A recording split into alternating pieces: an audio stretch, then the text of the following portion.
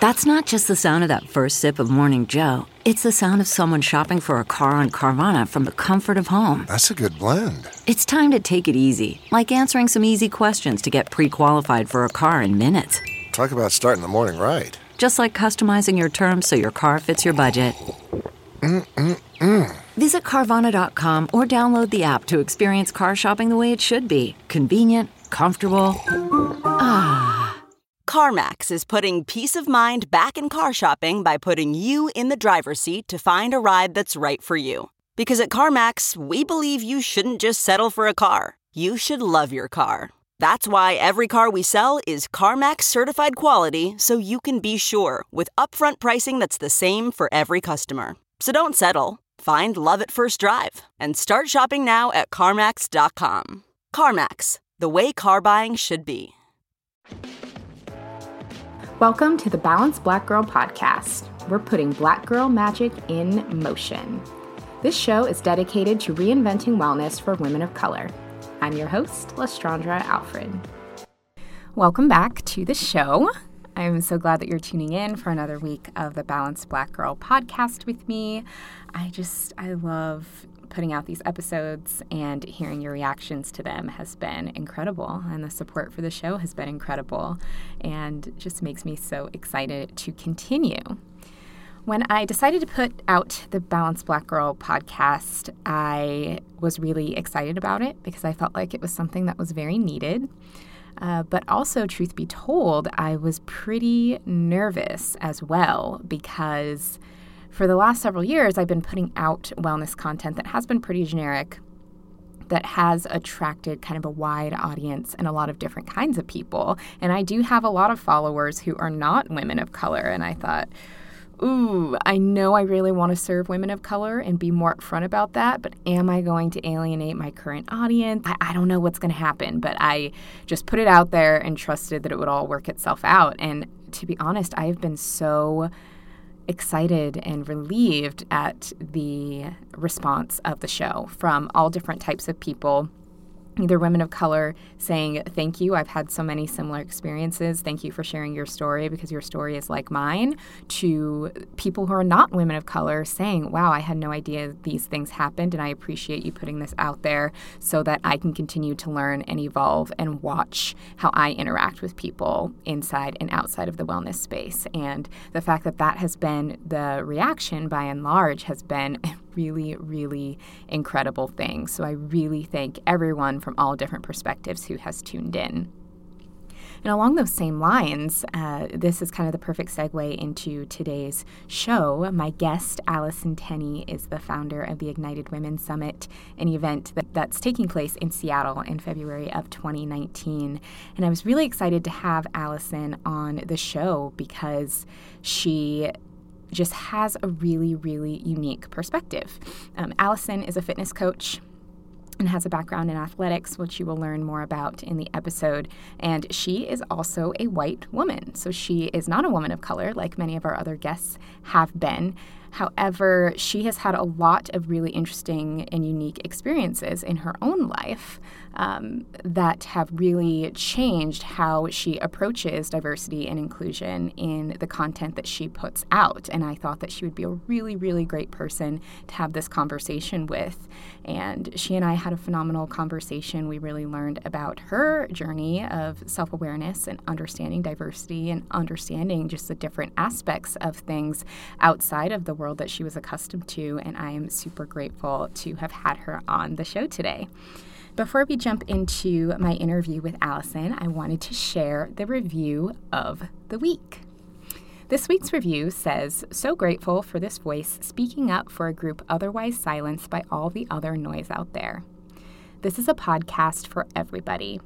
How many times do we as women of color listen to people talk about male bodies, white bodies, bodies that we will never have or never want? It's about time someone is speaking to us and with us, but this podcast isn't just for us. Less is honest and bold, but relatable and constructive. Love these first few episodes, and I find myself clapping my hands together as I listen on my afternoon walks. Can't wait for more." Thank you so much for this incredible review. The fact that this is the response the show has had is just makes it all worth it. And I really, really appreciate the feedback. If you have not yet left a review for the Balanced Black Girl podcast, please do so over on iTunes. It really, really helps the show, and I really appreciate it. And maybe you will get your shout out on the next review of the week. We'll see. You got to leave a review to do it. Without further ado, let's jump into today's show. Today, I'm joined by Allison Tenney. Allison is the owner of Allison Tenney Fitness, an online training business built on the belief that movement and heavy lifting are empowering and fun.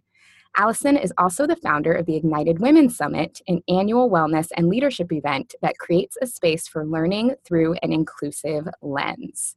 Allison, welcome to the show. I'm so excited to have you. I am so excited to be here. Thank you so much for having me, Les. Yeah. So fun fact, I don't know if you know this, but you were actually the first person I told about the podcast and the rebrand. And seriously? Yeah. When you messaged me and were like, what changes are you making? I hadn't told anybody yet. You were the first person I told. So it's kind of... Oh my God. I am so honored and just so excited about the change and everything that it's bringing for you. I love it. Thank you. So it makes me even more excited that you're here on the show today. Awesome. So first and foremost, I love hearing my guests' fitness stories. What brought you to the fitness space from a personal perspective? And then also where in your fitness journey did you decide that you wanted to start coaching others as well? Oh, so fitness has kind of always been in my blood. My origin story is really in sports and athletics. So I've always played soccer. I grew up playing soccer, grew up playing competitively, played Division I out on the East Coast. And then when I graduated, was like, what do I do with my life? Kind of had no idea. Almost went to law school because I was an English major and was like, what do I do with this English major? I should go to law school. Well, thank God I put that off for a year, deferred, and kept coaching soccer because it was my love, it was my passion, and kind of never looked back from there. So from coaching soccer, bounced around to a few different universities, and then was at Seattle University for about 9 years and really started dabbling in strength and conditioning. So I had this really cool kind of hybrid role of doing all of the strength programming and coaching on the field. So it was like this wonderful blend of being able to coach the soccer players and then also help them with their fitness off the field and their strength programs in the weight room. And then that kind of turned into having all these alumni that were like, hey, you coached us for 4 years and did all of our workouts and programming. Like, what do we do now that we're graduated? Mm-hmm. So I started my business as almost this side hustle to help out some ex-athletes. And then that kind of grew and snowballed. And here I am with the business, and I'm actually no longer coaching soccer. So it's kind of flipped. So now it's the full hustle. Yes, now it is the full-time hustle. I love that.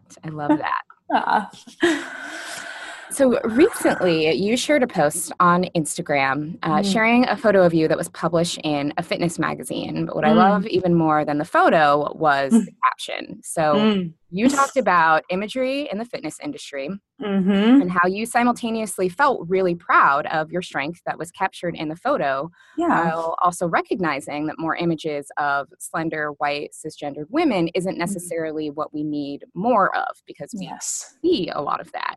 Yes. And I loved that you touched on both, that you were being honest about diversity in wellness, but it wasn't a personal attack on yourself. Like, yeah, you worked hard and it was a great photo, but again, still speaking that truth. I would love to hear more of the backstory behind that, because I think for a lot of people who struggle kind of admitting that there is a diversity problem, beyond wellness, it's because they aren't able to not take it personally or take it as, that their presence is unwelcomed. And I think you do a really good job of managing that. Yeah, that's been a long journey for me, though, I will say. And I can talk about that in a minute. Yeah. I think it's super important for people to understand that, like, it's not one or the other. It's not like I don't belong in this space. And so everything I value or everything I'm worth, like it doesn't belong there. It's making sure that like you own those pieces of you, and you own those parts of what makes you truly special, and acknowledging that how other people show up is also really special.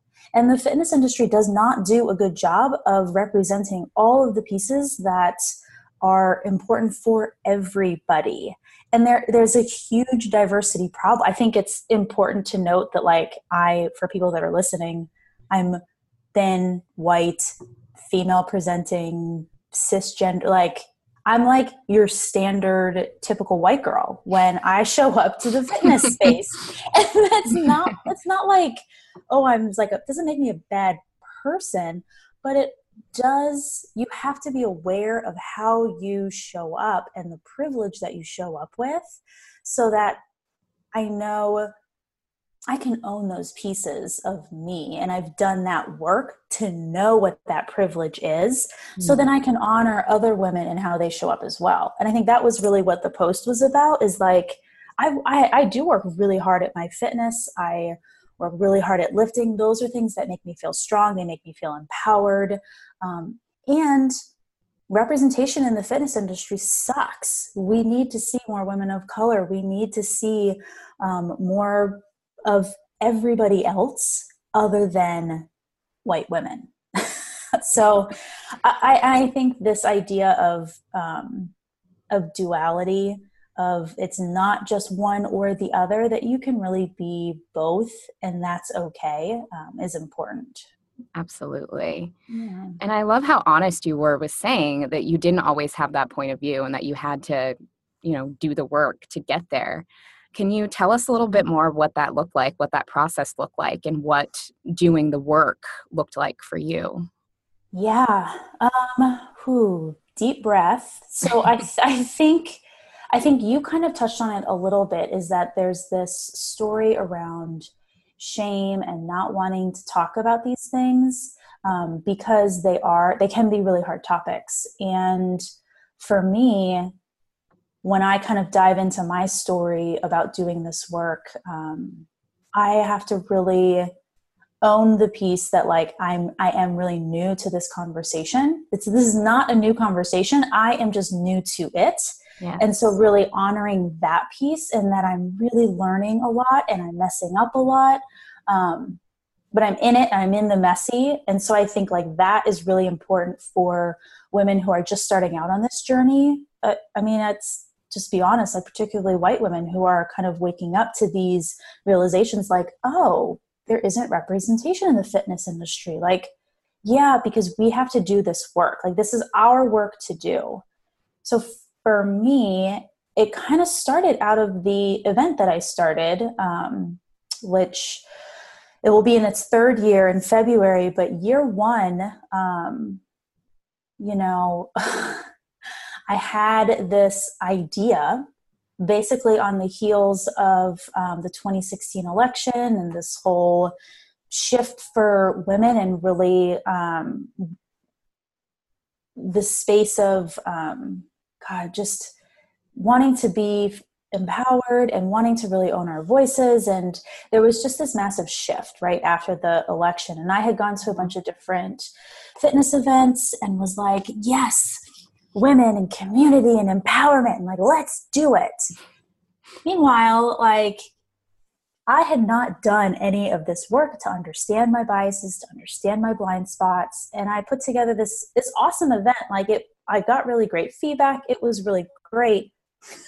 And it was really problematic because I hadn't done the work to really see the harm that I had done. And it really kind of came to a head because, you can Google it. I got a review after the event. Yeah. I had been interviewed by the school newspaper, which I was like, sweet, the school newspaper's reaching out to me now. This is going to be so big time. This is going to be awesome. these two reporters had asked some kind of leading questions, like asking about the speaker lineup, and they were all white women.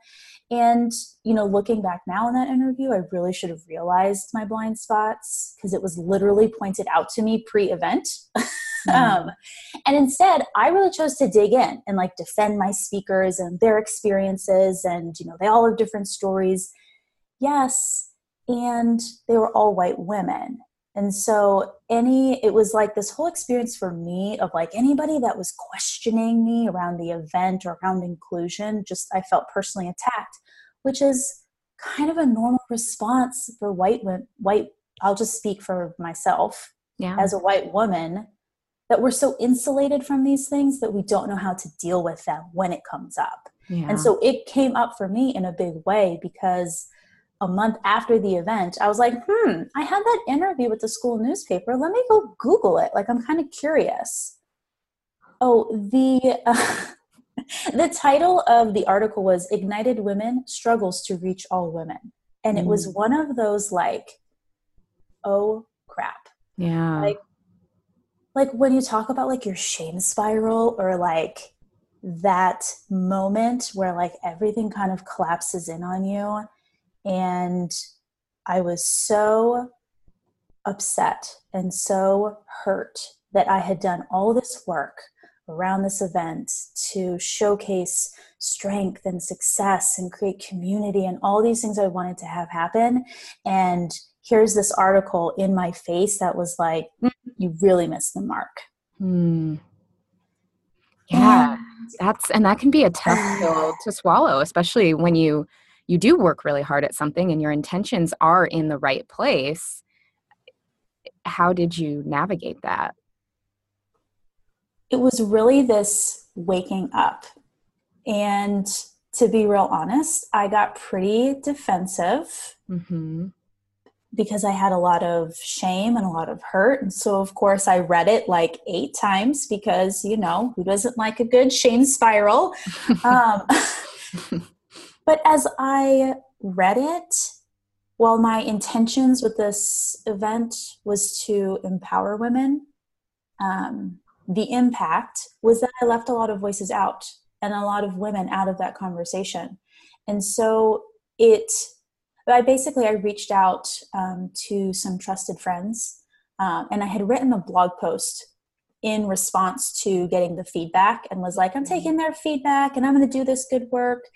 And even my blog post was like off. Like it ended up being like one step at a time, like one step forward, like 5 steps back. Like I would try to like navigate this new realm, and then I would mess it up, and I would be right back kind of in this like messy place. But I reached out and had a conversation with Erin Brown. Do you know Erin at all? Yes, she's wonderful. So Erin is wonderful, and she had been the keynote speaker, one of the keynote speakers at the event. And I had a conversation with Erin, and it was really a calling out and a calling in.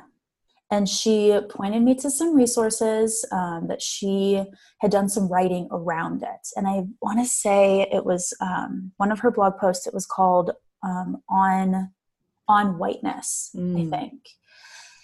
And she gave me some stuff to read, and we had this wonderful conversation, just talking about like why multiple lenses and this really intersection of all these different experiences and why diversity is so important. And so that conversation was super impactful to me. And I think like an important piece to remember is like, these are women that I really trusted and that I did not get defensive. I was on this like, oh my God, I messed this up. Like, how do I get better? How do I fix this in a way? But I had to fix my own internal struggles and my own blind spots to like really struggle through it. And it was super messy and it was super painful. And again, like another conversation that I had, and this one was like a game changer for me. And it's almost like super embarrassing. I asked her permission to talk about it, but my best friend, who is a Black woman, like we have been friends for over 15 years. She had come to the event, supported me. She was like my right-hand gal through like everything, especially like for the event, and, you know, supported me. And here, like, we had never had race conversations. And like, here is a 15-year friendship without having honest conversations about race. And I just, like, my lack of awareness is something that must have deeply affected our friendship. Like, I never understood the structures and the systems that she had always come up against. And I never acknowledged them. And I think that's like a key piece, is like, so many people like are aware, but it's so taboo to like try to navigate them, and you don't want to like hurt people's feelings, but you just have to acknowledge them. Like, this is real. Let's acknowledge it so that we can get into the messy conversations and talk about it. Totally. And so, like, I stayed in this safe place with her and attributed like her amazing, unique qualities and all of these things about my best friend, which is true. But it's like, I think it's very like, it's like a white cultural norm to talk about like somebody as an individual without recognizing like systems and structures that like could have held them back, because like we're very much like, just work hard and you can succeed. And yes, to a certain extent, I think there's a lot more nuance that goes on in that conversation. But I had never considered that for my best friend.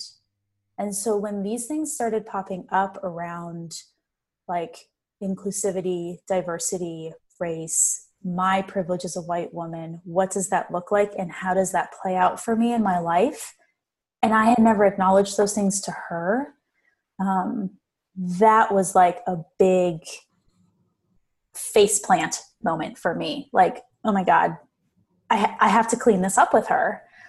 Because how can you truly honor somebody as a complete person and honor that friendship if you're not talking about all of those things?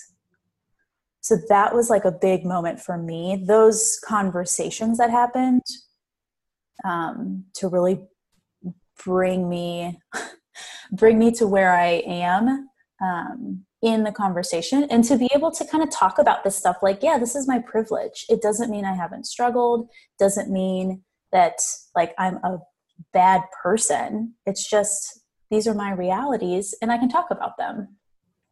Absolutely.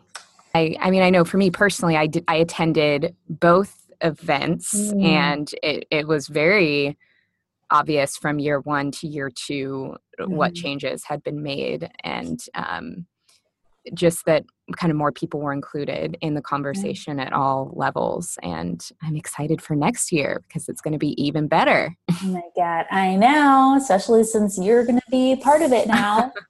And yes. That's also like really important to me too, though, for the event. Like, you were an attendee for year one and year two, and now you're presenting in year three. Like, I think that to me is huge. Like, how cool is it that you get to be part of that evolution? I love that. Oh, cool. I love it too. And I'm so excited. And for everyone listening, we'll be sure to also include in the show notes a link so that you can come to Ignited Women in February in Seattle, because you don't want to miss it. It's going to be incredible. But I am really excited to be a part of it next year. Me too. I can't wait. Yes. So I would also like to talk about just kind of circling back to diversity in the wellness space. I think many people are finally starting to catch on that it is a really big issue when so many people cannot see themselves in imagery and messaging of what healthy looks like, or what fit looks like, or even access to resources to help one be healthy. What are some ways that you think the mainstream fitness community or other maybe white, able-bodied, cisgendered people within the fitness community can help diversify the space for everyone else? Speak up about it. I feel like just acknowledging it, number one, is a big step. And then pushing forward women who don't look like you, women who have different experiences than you, people that may not be as well known, but that you can highlight. You have to you have to seek people out that have different experiences, because like it or not, we really love to insulate ourselves with people that have similar experiences, that look like us, that put us in our comfort zone. Mm-hmm. And I think you have to actively engage with people that are outside of that, quote, comfort zone, or that have different experiences than you. And it will help enrich your own viewpoints and your own worldview so much. So I think really acknowledging where you're at in that journey opens a lot of doors. Like, and people just want to be heard. They want to know that, like, oh, okay, you see me, you understand where I'm at. So that like acknowledgement piece to me is really big. And then seeking out other viewpoints, and really like learning. Like it's not like just like going on Instagram and following like that. Sure, that's a piece of it, because we're so stuck on our phones. And I mean, I'm living my best gram life. But, like, go read books and go take courses. Like one of the best teachers that I've had is Dr. T. Williams, and he teaches the foundations of social justice, and it's from a liberation viewpoint, and he's amazing. Like that's like online, easy, not, well, I won't say easy. It's accessible. Yeah. And so you get challenged in other ways by just seeking out learning opportunities. And I really think it's important that you have some type of structured learning, because as white people, again, I'm generalizing, but like I'm going to have like people coming at me, which is cool. We don't want to be challenged on a lot of these things. We just think this is how it is, and like it's not going to change. You have to be in a learning environment that's structured, that allows you to ask questions, that is open and safe for you to do the work and to do the learning. And so for me, having somebody like Dr. T and his foundations course has been pivotal to my learning, and having that safe space. So I would say, what was that, 3 things? Really acknowledging others, seeking out other viewpoints, and then finding learning opportunities that are not Instagram and the dumpster fire of social media. Yes, but those are 3 great resources and 3 great places to start. Mm-hmm. Absolutely. And I also really like that you touched on the point of sometimes it can be so scary to know that you're going to be challenged. But being challenged doesn't have to be scary. It really doesn't. It can be uncomfortable, but not scary. It's super uncomfortable, because these, for a lot, I mean, I'm probably, my event is coming up on year 3. So these are really new conversations for me in the past 3 years. And they're conversations that we're not used to having. And so when you talk about like white supremacy, white fragility, and privilege, and like, it's like red flags for people that go up. But if you can take away some of that fear by being in a safe learning environment, by reading some books by people that have PhDs in this stuff, like the work has been done. You can Google it. It is there for you. Then it's not as scary, and it's more accessible. And then you're not going out and harming people that you love and care about, or harming people that you're trying to help. Like, we're in the service industry in fitness. You're trying to like change people's lives. And here you're like shutting out so many people. It's insane to me. No, that's such a good point. That is such a good point of how can you help people that you can't relate to, or that you don't try to relate to or understand where they're coming from. Totally. Absolutely. So what are some of those resources that have helped you be a better ally? Are there any particular books that you've read that have been really helpful? I know Dr. T is such a great resource, and I definitely will link him in the show notes so that people can follow his work as well. Yeah. So like I said, Erin Brown kind of catapulted me, forever grateful to her. And she has her, what is it called? It's called On Whiteness. Easy, like an easy read blog post. That, and then also another great article called Unpacking the Invisible Knapsack.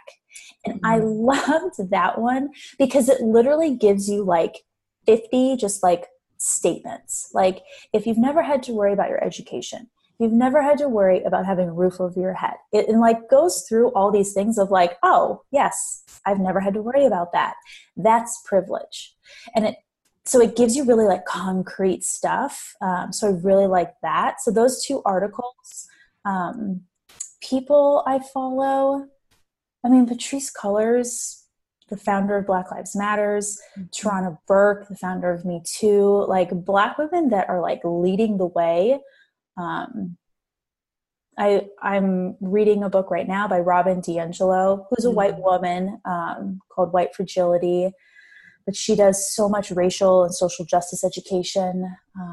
Yeah, I heard her speak a few months ago, and it was she's phenomenal. She's phenomenal. And I think it just takes a whole lot of that like defensiveness out of it when you are learning about it in a productive way. And so for me, it's been about reading these books. Patrisse Cullors has a book called When They Call You a Terrorist. That was pretty eye-opening. I mean, the list of books goes on and on and on. And Google is your best friend. Like, just Google, like, shit white people say. Like, don't say that. And then, yeah, Dr. T. So I would say, like, those two articles on Whiteness by Erin Brown, Unpacking the Invisible Knapsack, like, books that are going to work for you. Like I just finished the autobiography of Malcolm X. Classic, right? Like, yep. How did it take me this long to read that book? And it just gives you so much history as to like, wow, like, again, like it's not new. This is not a new conversation. We're just new to it. So learn everything you can. Absolutely.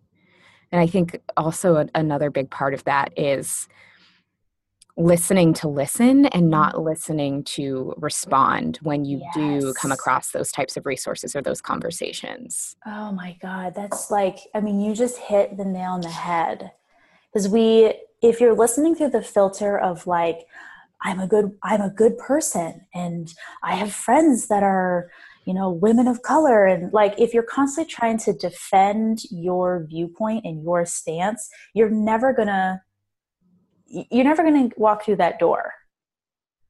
And it's like with my best friend, Danielle, we would have had a wonderful friendship, but until I can acknowledge like my privilege as a white woman and we can really talk about those things, like the richness and the depth of our friendship and our relationship was never going to get there. Yeah. And like, what are you willing to put down? Like that defensiveness, like you've got to just let it go to get through those doors with these amazing relationships with people that can change your life. Absolutely. I love that you said that because really, if you really think about it, you have nothing to lose by just understanding and reaching that level of depth, but you have everything to gain by learning so much more about other people and their perspectives. Yes. Yeah. And I think that defensiveness comes from this like viewpoint of like, but if I admit these things, does that make me like a racist? Does that make me a bad person? It has nothing to do with that. To me, it's about acknowledging the systems that we operate in, which give me privilege as a white person. It doesn't make me a bad person. But if you don't acknowledge those things, and use your voice, like privilege is for using, like you got to use it. Yes. And if you're not using it, like that's where I have some major issues. Like if you're going to bury your head in the sand and not use that privilege, like, sorry, like we're not going to be BFFs. Let's just say that. Yeah. Yeah, I couldn't agree more. Another topic that I know you have talked about on social media and on your blog, I know you posted a blog post about this a few months back, is language that we use in the fitness space, especially as fitness professionals or as people who create fitness content, harmful language that we use in the fitness space, and how that in and of itself can be not helpful for inclusion. I would love to talk a little bit about maybe your journey with that as well. Was that something you were always aware of, or did you have kind of a similar experience where you had maybe an eye-opening moment with that? I wouldn't say it was an eye-opening moment. It was more of like a progressive, like, I'm starting to really notice these things in fitness spaces. And like, this is starting to really bother me when people say certain things, and it's not okay. Like, if this is going to exclude people, if you're starting to say things, then it's not okay with me. And to me, my platform is really about, I was talking to a friend about this, almost being like a thought disruptor. Like everybody just goes on cruise control and thinks that like, lose the 10 pounds and, squat this much, and like all these like norms in the fitness industry. And you can just put it on cruise control and show some cool stuff on your Instagram feed and everyone thinks you're great. Until it's not. Like, it's not okay for so many people to be on cruise control. And if I can insert myself in a way that's like, oh, maybe that's not okay, or I hadn't thought of it that way. And if you can disrupt people enough to make it not okay for them to maybe say that again, then I feel like I've made an impact. Yeah, I love that. And I think that the fitness industry, online and offline, could use a whole lot of disruption. Right? And I'm happy that there are now more of us willing to disrupt it, because it's very necessary. Yeah, I totally agree. And I think there's just more perspectives. Like, fitness is not just one package. And it's not just one way of delivering it. It's not one outcome. There's so many ways to approach it. And why not have all of those approaches available to you? Totally. I was recently talking to a friend who is a health writer, and she is working on a piece about social media and how it impacts our mental health, which is, I'm really excited to read it when she's done with it. And she shared with me a study that she found about kind of the correlation between social media usage and self-esteem. And one of the points in the study was they found that people who consume a lot of kind of stereotypical fitness content that's all about abs and glute guides and fat loss, not only do they suffer in terms of their mental health, but their motivation to actually get up and get moving and work on their fitness and do these things goes out the window. But they consume the content more than anyone else. Because they think that like by consuming it, it'll somehow motivate them. And it's the exact opposite. Yep. And I cannot stand, I unfollow or I mute. I do a lot of muting in my feed and a lot of unfollowing and like cleansing of the Instagram. It's necessary. It is. But I think it's a big miss for a lot of personal brands that claim to, quote, empower. Like, empower who? Empower women that are genetically gifted, that already are skinny and thin. And so it's easy to like throw a couple things up there and talk about empowerment. I can't get on board with that. I think there's a lot of I think there's a lot of things missing in that conversation. And I can totally see how it would mess with your mental state, seeing that over and over again and feeling like that's not me. I can't get there. Mm-hmm. And yet you just consume it over and over again. It's so unhealthy. It's so unhealthy. It's like you continue consuming it, but then you're like, why bother, and don't take action with it. And it's such a cycle. It is. Yeah. But I also feel like, kind of on the flip side, that there is a lot of change happening. I think that a lot of people who aren't necessarily content creators, but who follow content, are starting to speak out more and hold people accountable more. And I do think a shift is happening, which is also refreshing. And I think it's starting, at least like in circles of women that I follow or conversations that I'm having, it's starting to shift outside of like, how are you programming?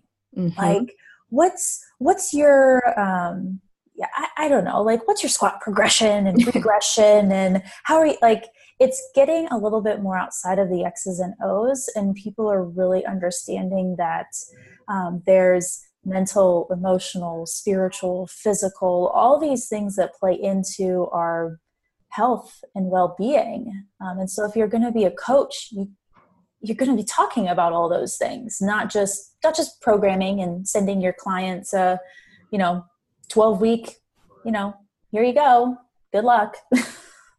Yeah, because I think for almost any trainer, that if your client isn't getting results with something, it's not necessarily because the squat progression doesn't work. It's because they probably have something going on emotionally or mentally that is providing a block from them being able to actually execute it. And it's so important to touch on those things.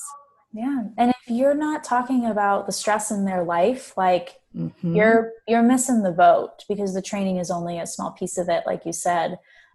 And to me, understanding that stress, like we all have stress, but how it shows up and how it manifests and where it comes from. Like my stress is going to be way different than your stress. Like the filters that you use for your life it's so varied from individuals. And so you have to understand the filters that your clients are getting that stress from and how they're viewing things.